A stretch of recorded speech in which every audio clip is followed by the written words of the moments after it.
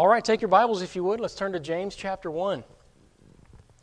James chapter 1, and we'll read a familiar text. We kind of mentioned it this morning. We've kind of been in a little theme of the Word of God and hearing the Word of God, loving the Word of God. And so I just find it interesting as we move through this how the Lord's been orchestrating these messages to overlap just a little bit. And so that's great. It's always good when God leads that way. And James chapter 1, we're going to begin reading in just a moment in verse 19, and we'll read down through verse 27. So once you find your place, let's stand for the reading of God's Word, and we'll have prayer and then begin reading in verse 19. So let's pray together. Father, how we love you tonight, how we thank you for the privilege to come back again, to fellowship, Lord, a second time, and to glean a little extra from your Word. We think of this opportunity to get a little more. Lord, it reminds us of those handfuls of purpose that you dropped for Ruth as she was gleaning in the fields. And Lord, tonight as we come back to glean, I pray you just give us a little more, that you'll just speak to our hearts once again, that you'll just use your word in our lives to give us that instruction, that guidance, that direction, Lord, that we so often need. And Lord, we just ask you now to do your work in our hearts. Bless the reading of your word. Be our teacher and guide. Lord, speak to our hearts, we pray in Jesus' name. Amen. James chapter 1, verse 19. The Bible says there, "Wherefore, my beloved brethren, let every man be swift to hear, slow to speak, slow to wrath. For the wrath of man worketh not the righteousness of God. Wherefore, lay apart all filthiness and superfluity of naughtiness, and receive with meekness the engrafted word, which is able to save your souls. But be ye doers of the word, and not hearers only, deceiving your own selves. For if any be a hearer of the word, and not a doer, he is like unto a man beholding his natural face in a glass. For he beholdeth himself, and goeth his way, and straightway forgetteth what manner of man he was. But whoso looketh into the perfect law of liberty, and continueth therein, he, being not a forgetful hearer, but a doer of the work, this man shall be blessed in his deed. If any man among you seem to be religious, and bridleth not his tongue, but deceiveth his own heart, this man's religion is vain. Pure religion and undefiled before God and the Father is this, to visit the fatherless and widows in their affliction, and to keep himself unspotted from the world." It's a great text, a familiar text. And I want to preach on this thought tonight that James gives us: challenged but not changed. Challenged but not changed. Thank you. You may be seated. Have you ever seen something undesirable about yourself in the mirror? Perhaps first thing in the morning, right? This is the kind of thing that James is using as an illustration about the Word of God. He's insinuating that God's Word can be a mirror, and it often does reflect back and show us things about ourselves. When you saw that in the mirror, how did you react to what you saw? No doubt you went to work to beautify your condition, to change whatever that was about yourself. Brush your hair or get something off of your face or whatever the case may be. Yet in these verses, James is illustrating, he's describing a man who saw himself and saw those undesirables in the mirror, but made no attempt to change what he saw. Although he was challenged by his appearance, he turned and went his way, forgetting his present condition. And so by this illustration, James is giving us the picture of a man who was challenged but not changed. He didn't do anything about what he saw in the mirror. Now, we've all seen that guy walking around somewhere, I'm sure. And we all know what that looks like. You know, the problem is we can have the same thing occur spiritually. Don't you know that people who walk with the Lord can see the things in our life that are out of place? The things that we sometimes neglect and may, on occasions like this, make no effort to fix. James is telling us that God is faithful, and He will use His Word to challenge us, and He will show us, He will reveal to us things that we need to do to improve, to grow, to learn, and to change. God will challenge us. Hey, that's for sure. Romans 8:28 is in the book, right? And God even uses what we consider to be the bad or the negative things in our life to challenge us and to change our course and to shape us into the people that He would have us to be. James is describing someone here who's been challenged. And I guarantee, if you've been in church any length of time, if you've been saved any length of time, you have been challenged as well. Challenged by the Word of God to step up, challenged to become, challenged to change. So James gives us a few areas where that challenging may come from or may occur. Notice, if you will, first of all, he's telling us about a man who's been challenged to be. Challenged to be something. The Bible tells us that we are having this challenge in our life. We know this to be true, first of all, because verse 22 says, "But be ye doers of the word." Circle the word "be" right there. James is telling us that we need to be something. We need to be someone. We need to be the kind of Christian that steps up, that takes action on what we see in that mirror, that reflection that God shows us.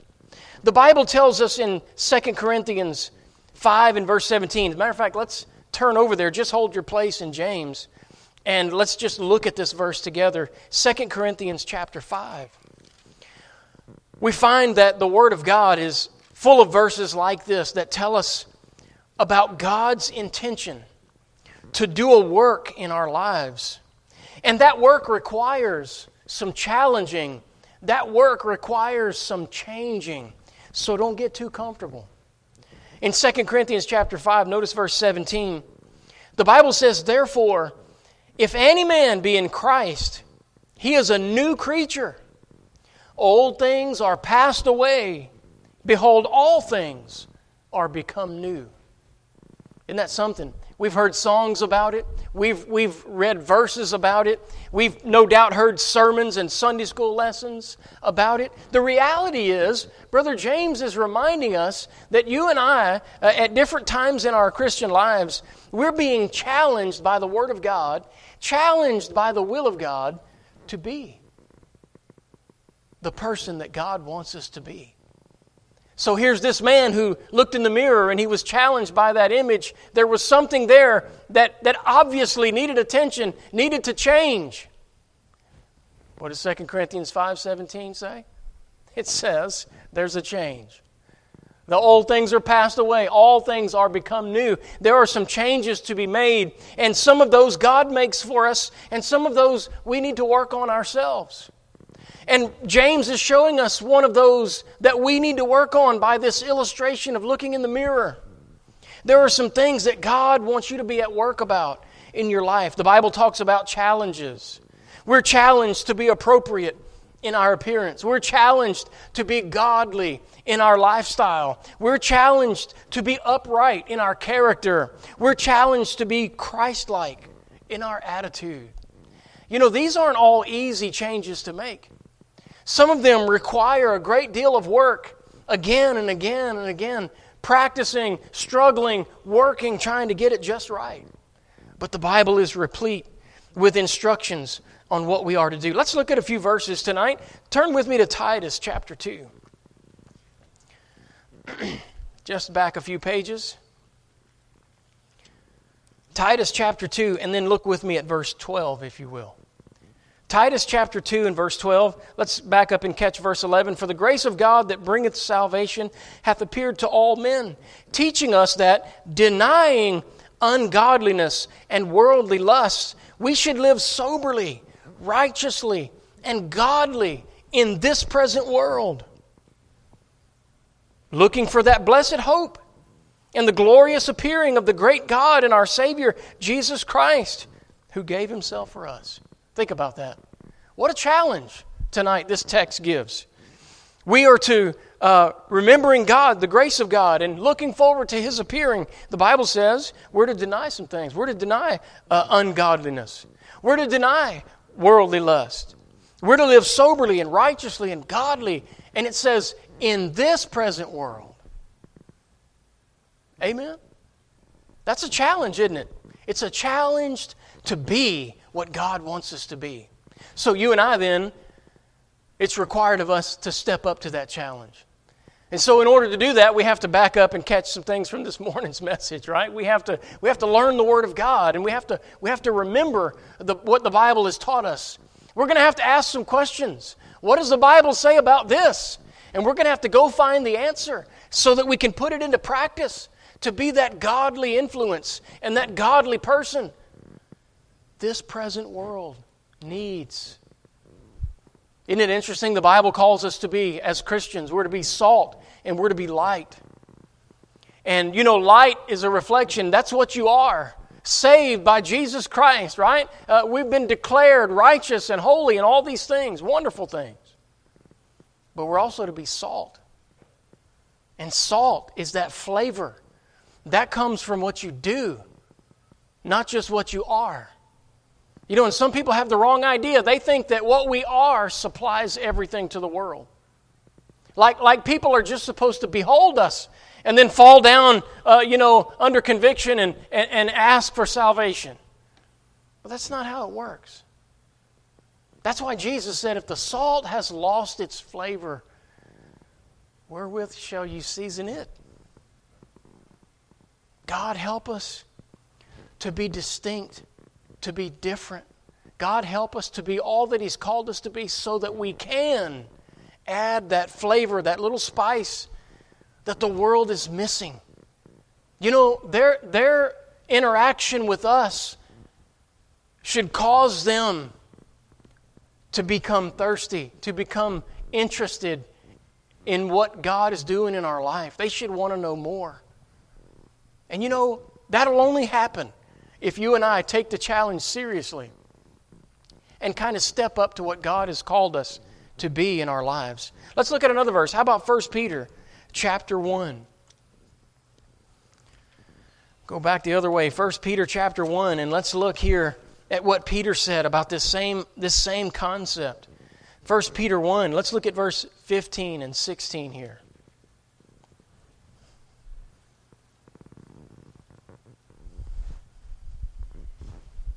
Verse 15 says, but as He which hath called you is holy, so be ye holy in all manner of conversation. Verse 16, because it is written, be ye holy, for I am holy. Why is that important? Because as Christians, we represent Christ to the world. Hey, you know, the world, they only know about God what they see in us. Because we are the ambassadors, like Paul said. We're ambassadors for Christ. We represent Him. The problem is, sometimes we don't represent Him very well. And that happens mainly because we don't pay attention and we don't put the effort behind it to make sure that portrayal is accurate as it needs to be. May God help us to think about a little bit more about how we are representing Christ to the world. You know, sometimes we think of holiness and we think, well, that's for everybody else. Holiness, you know, that's the preacher and the missionary. You know, that's the Christian school teacher. And that's, you know, them people that sing in the choir. That's who that is. No. Holy. That's every born-again believer, every child of God. God in His Word right here, He's calling all of us to be holy. And why does He say we should be holy? Because He is holy. And because we represent Him in this world, we can't do it properly unless we strive to be holy as well. Boy, that's a big challenge, isn't it? Challenged to be. And here God says, be holy. By the way, I can't help do this. It's all just so good, right? If you back up one verse, look at verse 14. He says, as obedient children, not fashioning yourselves according to the former lusts in your ignorance. In other words, once you get saved, you become obedient and you try to live out what God is giving you in His Word. And you don't go back and being like you used to live before you got saved. That's what he's talking about. Christians who live like they used to live before they got saved, they are disobedient. But he's saying when you step up to the challenge and you put the effort in to try to be what God wants you to be, you're being an obedient child of God. And you're trying to represent Him well and live a holy life in this world. That's what God's called you to do. Let's look at another verse. How about Colossians chapter 3? Colossians chapter 3, and we can look at two verses there. How about verse 17 and then verse 23? All right, so verse 17, Colossians 3. Verse 17 says, "And whatsoever you do in word or deed, do all in the name of the Lord Jesus, giving thanks to God and the Father by Him." So the Bible says, as believers, God's Word is telling you, do everything you do in the name of the Lord Jesus. Whoa. Now, I understand, read the Bible in His name, go to church in His name, invite someone to church in His name. Yeah, I understand that. But you mean, wait a minute, preacher, you mean get dressed in His name? You mean like conversate? You mean like talk in His name? Man, you mean like watch TV in His name? And some would say, I done quit preaching and went to meddling right there. But I mean, that's what the Bible says. That everything we do, we should do it in His name. Now, what does it mean to do it in Jesus' name? It means you do it as if He sent you to do it. Oh. Would God send you to wear that? To talk about those things? Would He send you to watch that on TV? I'm afraid sometimes we just get busy living our lives and we don't give much thought to what God thinks about it. But we can't be the person God wants us to be without giving that kind of thought. Because we're supposed to do everything we do in Jesus' name. Wow, how are we doing? We have been challenged as believers to be who God wants us to be. And James said about this fellow that he looked in the mirror and then forgot and just went his way. He didn't try at all. He made no effort whatsoever. Hey, tonight, don't be that kind of Christian. Don't be a disobedient child of God. One who ignores all these verses and just goes on to live life however you please. No, let's live for the Lord. Let's do the things that please Him. Let's do it in Jesus' name. Look at verse 23. He says, "And whatsoever you do, do it heartily as to the Lord and not unto men." This one's a little tough. It's a little challenging, again, because we got to step up for this one. But if you can ever get a hold of this, I'm telling you, you have freedom at work. Do everything you do it heartily as to the Lord. You do every task as if you're doing it for Jesus Himself. Forget that you have a boss at the company you work at. And you just act like your boss is Jesus. And everything you go to do during the week, everything you go to do at work, everything you do after work at home, everything on your little to-do list, do it as if you're doing it for Jesus. Hey, I'm going to tell you what. Number one, you'll be happier while you're doing it. Because you're doing it now for the Lord, not for somebody else. We're always happier when we're doing things that we love or doing it for someone we love as opposed to someone we don't. And if you could just get it in your mind, understand that the Bible teaches that the child of God, we work for the Lord, not the company that prints our checks. God uses them to supply our need, but we work for Him. And when we understand that, it's liberating. I'm telling you, it's great. So you go to work and you start doing your best. That's what heartily means. Right? Whatsoever you do, it says do it heartily. In other words, give your best at it. Remember, we quoted Bob Jones Sr. a couple of weeks ago when he said it's a sin to do less than your best. Well, this is one of the passages where he gets that from the Bible. Right? God says to do things heartily. Give your best at it as if you're doing it for the Lord. And I'll guarantee you, if you go to work doing that kind of thing, if you start checking off tasks off your to-do list with that kind of attitude, not only will you enjoy it more, but you'll have more satisfaction when it's done. Because you won't find yourself just doing good enough. When you walk away from something, it'll be good. And you'll be satisfied. There's another level of satisfaction that comes from a job well done, something that you know, I gave my best at that. That's done, but it's done well. And we did it for the Lord. Hey, now, not only will those around you be happy, and I'm telling you, if you do it to make Jesus happy, then any boss on earth ought to be happy. Amen? And so, not only have you made them happy, but now you've made the Lord happy too and laid up some treasure in heaven because now your motive is serving the Lord. Hey, how great that is. Let's look at a couple of more verses. How about Galatians chapter 5? Galatians chapter 5. We're just talking about what we're called to be. We said appropriate in our appearance, godly in our lifestyle, upright in our character, Christ-like in our attitude. Look at Galatians chapter 5, verses 22 through 25. This is the passage that talks about the fruit of the Spirit, and you can't help but think about a person's attitude when you read these, because you have to have the right spirit in order for the Holy Spirit to bear fruit in your life. Can I tell you something real quick? This is a side note. You can write this down or you can just listen. But you know, you have to understand that there's our spirit and then there's the Holy Spirit. And the Holy Spirit only has liberty to work in our lives when our spirit is right and open. Don't underestimate the power of your spirit to serve God or to block what God's trying to do. That's why the Bible says where the Spirit of the Lord is, there's liberty. Right? Because when you sense the Spirit of the Lord, it's because your spirit has opened up. Your spirit has become right. And that has allowed room for the Holy Spirit to work through you. So the liberty is not the liberty for you to do whatever you want to do. The liberty is for the Holy Spirit to come through and work. That means there has to be an openness.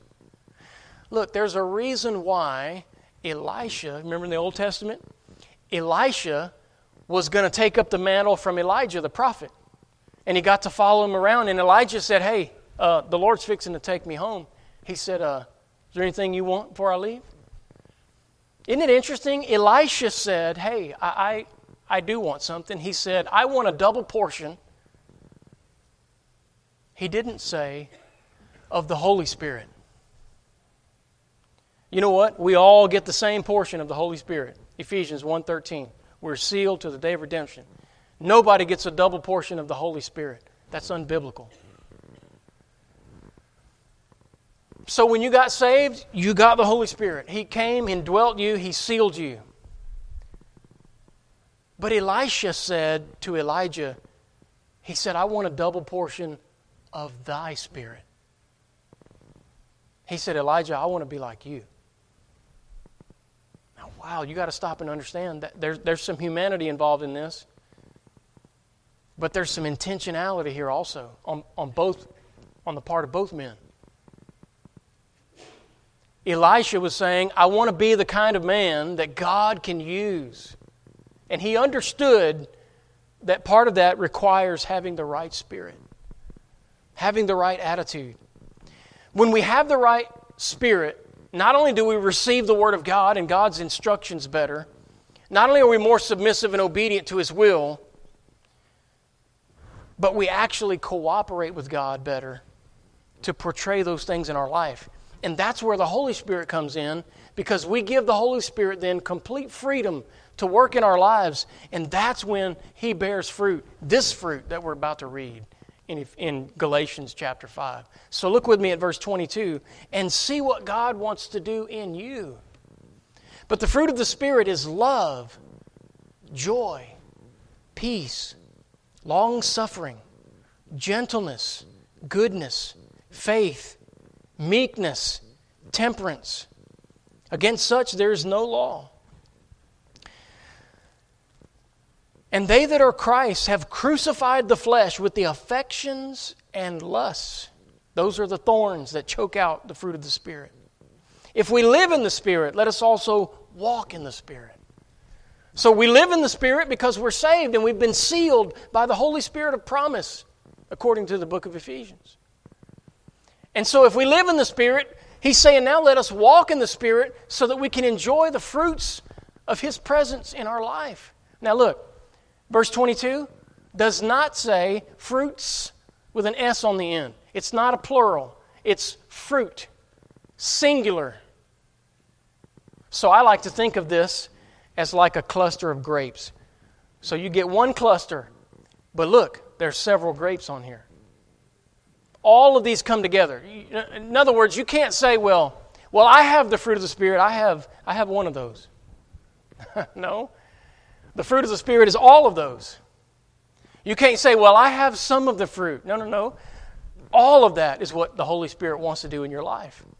So all of these are areas where you and I need to work to open ourselves to what God is doing and trying to do in our lives. So we need to have love. And we need to be able to love others. And we need to have compassion. That's where that comes from. We don't love people the way God loves us. We don't do that naturally. Our flesh cannot do that. But God can. God can love people through us, and the Holy Spirit working in our lives can help us and enable us to love people like we've never loved before. Can love people that we're not capable of loving. But that's the fruit of the Spirit. Peace, joy, long-suffering, gentleness, goodness, faith. Well, we could talk all night about any of these or all of these. The point that I'm trying to make now is that they come as a package. They come together, and the Holy Spirit wants to do all of this in our lives. But the Bible also says that we're not to grieve the Spirit of God or quench the Spirit. You know what quench means? It means like a fire, like to put out. And you know, we can shut the door on the Holy Spirit and not allow Him to do this in our life. We can just turn that off. And that's what you don't want to do. Remember we talked about disobedient children of God living like before they got saved? Okay, that's where we'll end up if we quench the Spirit in our life. But if we let Him work, He'll shape us and mold us into the people that He wants us to be. Look at Ephesians chapter 4 with me. Ephesians chapter 4, and then look at verses 31 and 32. By the way, let's catch up. I just quoted this part of the verse, but verse 30 is where it says, "And grieve not the Holy Spirit of God, whereby you are sealed unto the day of redemption." Verse 31 says, "Let all bitterness and wrath and anger and clamor and evil speaking be put away from you with all malice. And be ye kind one to another, tender-hearted, forgiving one another, even as God, for Christ's sake, hath forgiven you." Wow. You know, you start thinking about that. You understand how God forgave you. You know, you didn't deserve to be forgiven. But God forgave you because of Jesus. Because of what Jesus did, God forgave you. And so the Bible says on the same basis, by the same merit, because of what Jesus did, you forgive others.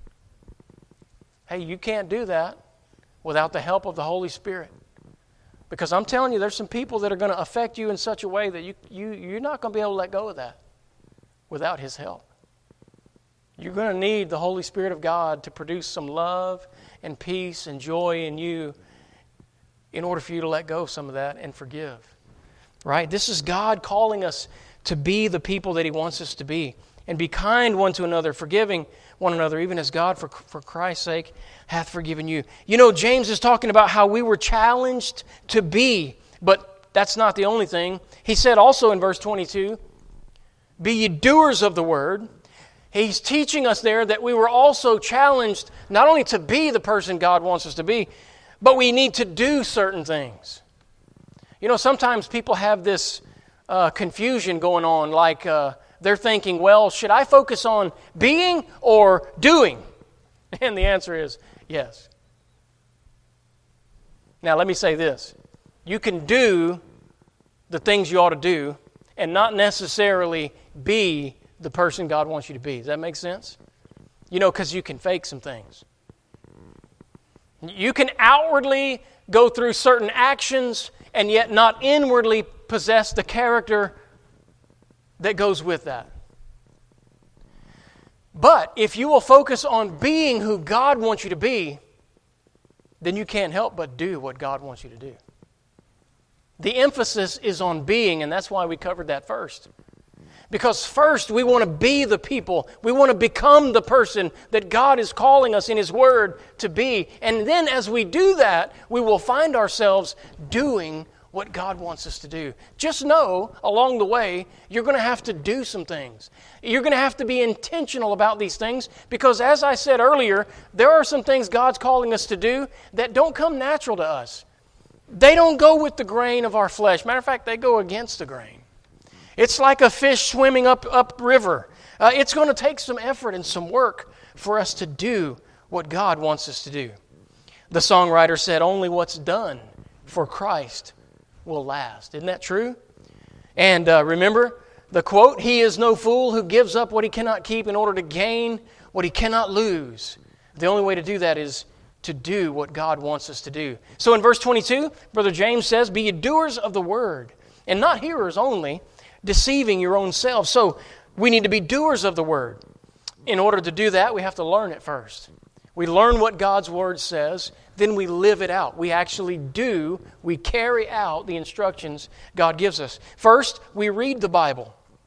We covered that this morning. 1 Timothy 1:13 is a good verse on that. Then second, we study the Bible. Does the Bible say that we should study it? Now this morning, I kind of stopped and I showed us how God said we should give attendance to reading. We should read the Bible. Tonight, let me add to that, and let's look at 2 Timothy chapter 2, and let's see what God says about studying. All right, so God says not only should we read the Bible, but we should study the Bible. And can I tell you this? Remember we said we're going to ask that question as things come up. We're going to say, what does the Bible say about this? Well, that's going to lead you to study the Bible. And there's some things that you're not going to find out unless you study the Bible. Because you're not going to catch it as a casual reading. You'll see it here and there, but in order to put two and two together, you're going to have to study some things. By the way, remember the parables? Jesus taught the disciples this. It's a discipleship principle. Jesus said there's some things that are going to be kind of hidden from the masses. Some of those gold nuggets of truth, if you want to really find that, you're going to have to dig a little bit for it. Remember? He said not everybody's going to understand this. So let's look at what the Bible says. 2 Timothy chapter 2, verse 15 says, study to show thyself approved unto God, a workman that needeth not to be ashamed, rightly dividing the word of truth. So God said, you got to do the work of study. We're going to have to become a student of the Word in order to live the Christian life the way God's called us to. And we're going to have to put in that time and that work, the effort, to discover what God wants us to know in His Word. We also need to meditate. We talked about reflection. And Wednesday night, remember, we've been going back to Sunday's messages and thinking over them again and kind of sharing some conclusions about what we've learned. That's a good process. Look what the Bible says in Joshua chapter 1. The Bible tells us that that's a profitable exercise. And in Joshua chapter 1, verse 8, the Bible says, this book of the law shall not depart out of thy mouth, but thou shalt meditate therein day and night, that thou mayest observe to do according to all that is written therein. For then shalt thou make thy way prosperous, and then shalt thou have good success. It's the only time the word success is used in the Bible. And be assured, this verse is written with God's view and God's definition of success, not the world's. If you want to be successful in God's economy, then you're going to have to learn this word, this book.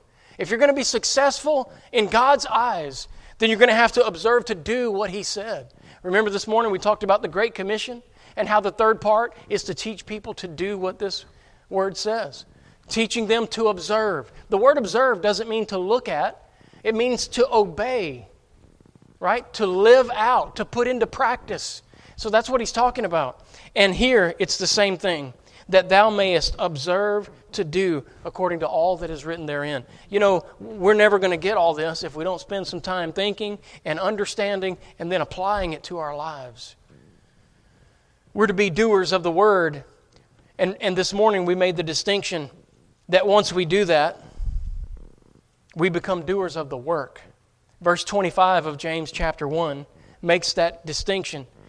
When James said, "Whoso looketh into the perfect law of liberty and continueth therein, he, being not a forgetful hearer, but a doer of the work, this man shall be blessed in his deed." He's talking about the work of following the Lord, the work of the Christian life, the work of doing the will of God. It includes things like witnessing. It includes things like contending for the faith. Now, I say that. I know I'm speaking to independent Baptists tonight, so let me clarify. When we think about contending for the faith, that doesn't always mean fighting about it. Because, you know, we're eager to, we want to be in a good fight. We want to see a good one. Sometimes we just start one. But that's not what God was really telling us to do. Now, it includes that.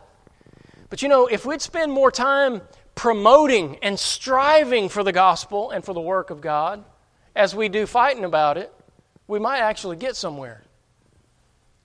That's what the idea is. A contender is a contestant. A contender is not always a boxer. A contender is just somebody who's a participant in the activity, in the race, whatever sport it is, and they are striving to win. You know, when the Bible tells us to contend for the faith, it means that you and I are to go to work. We're to roll up our sleeves, and we're to contend for the faith. In other words, we are to strive for God's Word to win, for God's Word to be known. Contending for the faith. We want to promote the faith far and wide so that people everywhere know who Jesus Christ is and what He did for them. So do people see the faith in a favorable light or in a shaded light? A lot of that has to do with how we portray it, doesn't it? And that's why the Bible says that we are the ones who are to be contending for the faith. We're striving to put the faith forward to the world. And we should do it in such a way that it's favorable and in a way that it wins. So how are we doing? What a challenging task. Teaching and encouraging others. Lastly, let me just wrap up with this thought. Brother James is telling us we've been challenged to be and we've been challenged to do. Very important components. But ultimately what he's saying is this. We've been challenged to change. And we have to acknowledge that because change is not always comfortable. We have to understand what God is wanting to do in our life because God is wanting to change some things. The prophet Hosea said it like this in Hosea 10:12.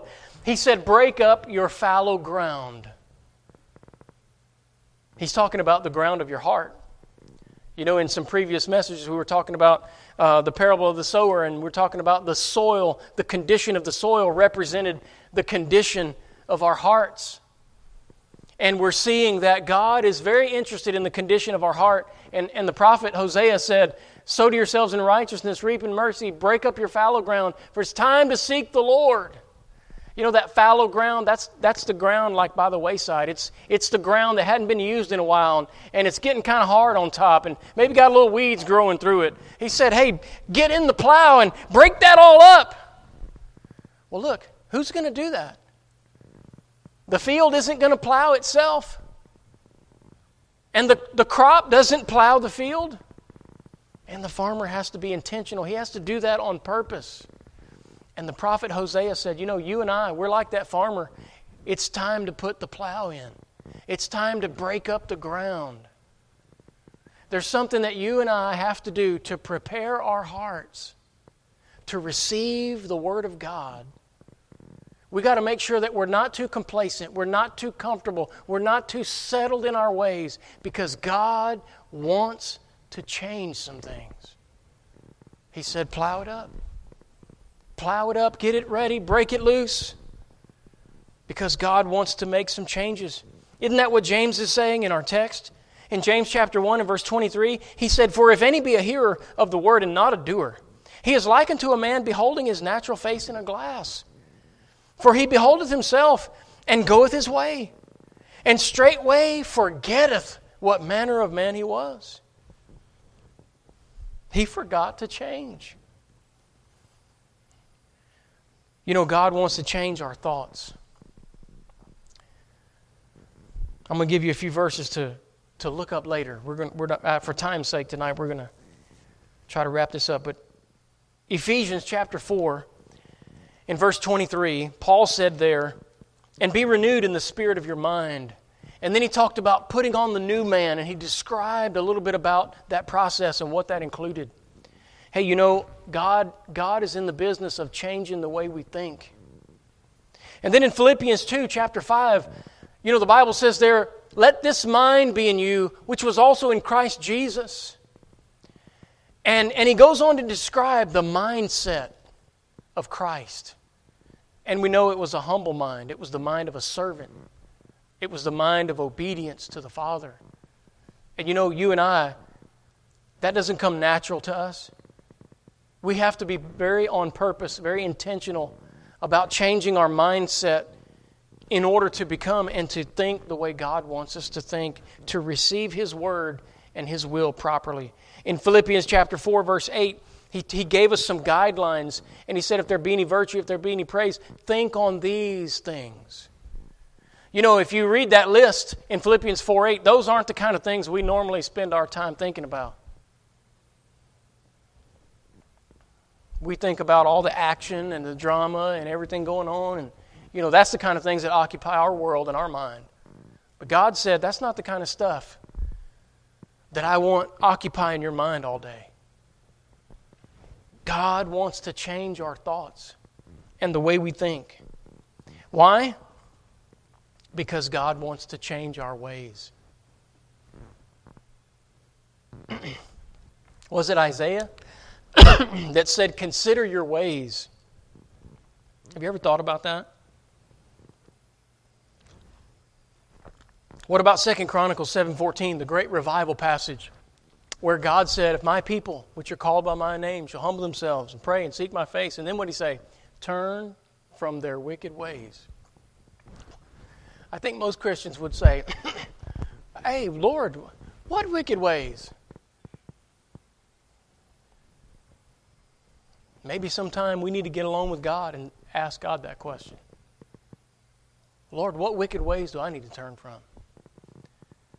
The psalmist said, Lord, he said, "Search me and try my heart." And he said, "Know my thoughts and see if there be any wicked way in me." You know, maybe that's a good spiritual exercise for all of us. Maybe we need to spend some days before the Lord doing that. God wants to change our ways. Let's close with this passage. Turn with me to Romans chapter 12. Again, a very familiar passage, but it tells us that God is in the business of changing our thoughts so that He can change our ways. In Romans 12, verses 1 and 2, notice what Paul said, "I beseech you therefore, brethren, by the mercies of God, that you present your bodies a living sacrifice, holy, acceptable unto God,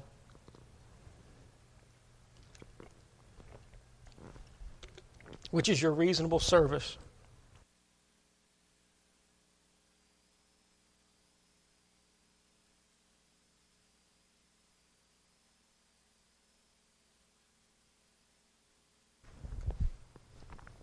And then he says, "But be not conformed to this world, but be ye transformed by the renewing of your mind, that ye may prove what is that good and acceptable and perfect will of God." The word "prove" there means demonstrate. And you know what? You and I are not going to demonstrate the will of God in our life. We're not going to live out what we learn until first we learn it. Until our minds have been renewed with the Scriptures. God uses His Word to program our minds so that He can change our actions, our behavior, our very lives. He changes them for the better, by the way. And when we do what God wants us to do, we're always better off as a result. So, if you want this to be you, If you want to be the one who lives out and demonstrates the will of God, how acceptable, how perfect it is, how wonderful it is, you have to not be conformed to the world. And in order to not be conformed with the world, you have to have your mind renewed. You have to change the way you think about some things. And that happens when we get in this book. You see, Brother James is talking about somebody who was challenged to change. And what'd they do? He said, well, he went his way and he forgot what manner of man he was. And you know, that's what people are doing who don't take time to listen to the Lord. They don't take time to walk with God. They don't take time to get in this book. They don't live what they learn. You know what? They're just going their way. And they're forgetting what God has shown them. And they're forgetting that in the flesh, we're not the manner of man God wants us to be. And we'll never produce that fruit of the Spirit that we read about unless we allow God to do His work in us. But it requires change. We have to be willing to change. Amen. May God help us to be challenged and to change. Because only then can we really be the person God wants us to be. Let's pray together. Father, how we love you tonight, how we thank you so much for your goodness to us. And we do pray, Lord, that you'll have your way in our hearts and lives. Lord, that you'd love us, that you'd teach us. Lord, that you will enable us to be intentional. Give us the capacity, the character, the strength, the determination. Give us the will to be willing to change, to focus on the things that you've taught us so that we can become the person you want us to be and then eventually do the things that you want us to do. We'll have to make some decisions. It'll have to be on purpose. This isn't going to happen by accident. And so we pray, Lord, that you'll lead us and guide us all the way. Help us make every decision, every step.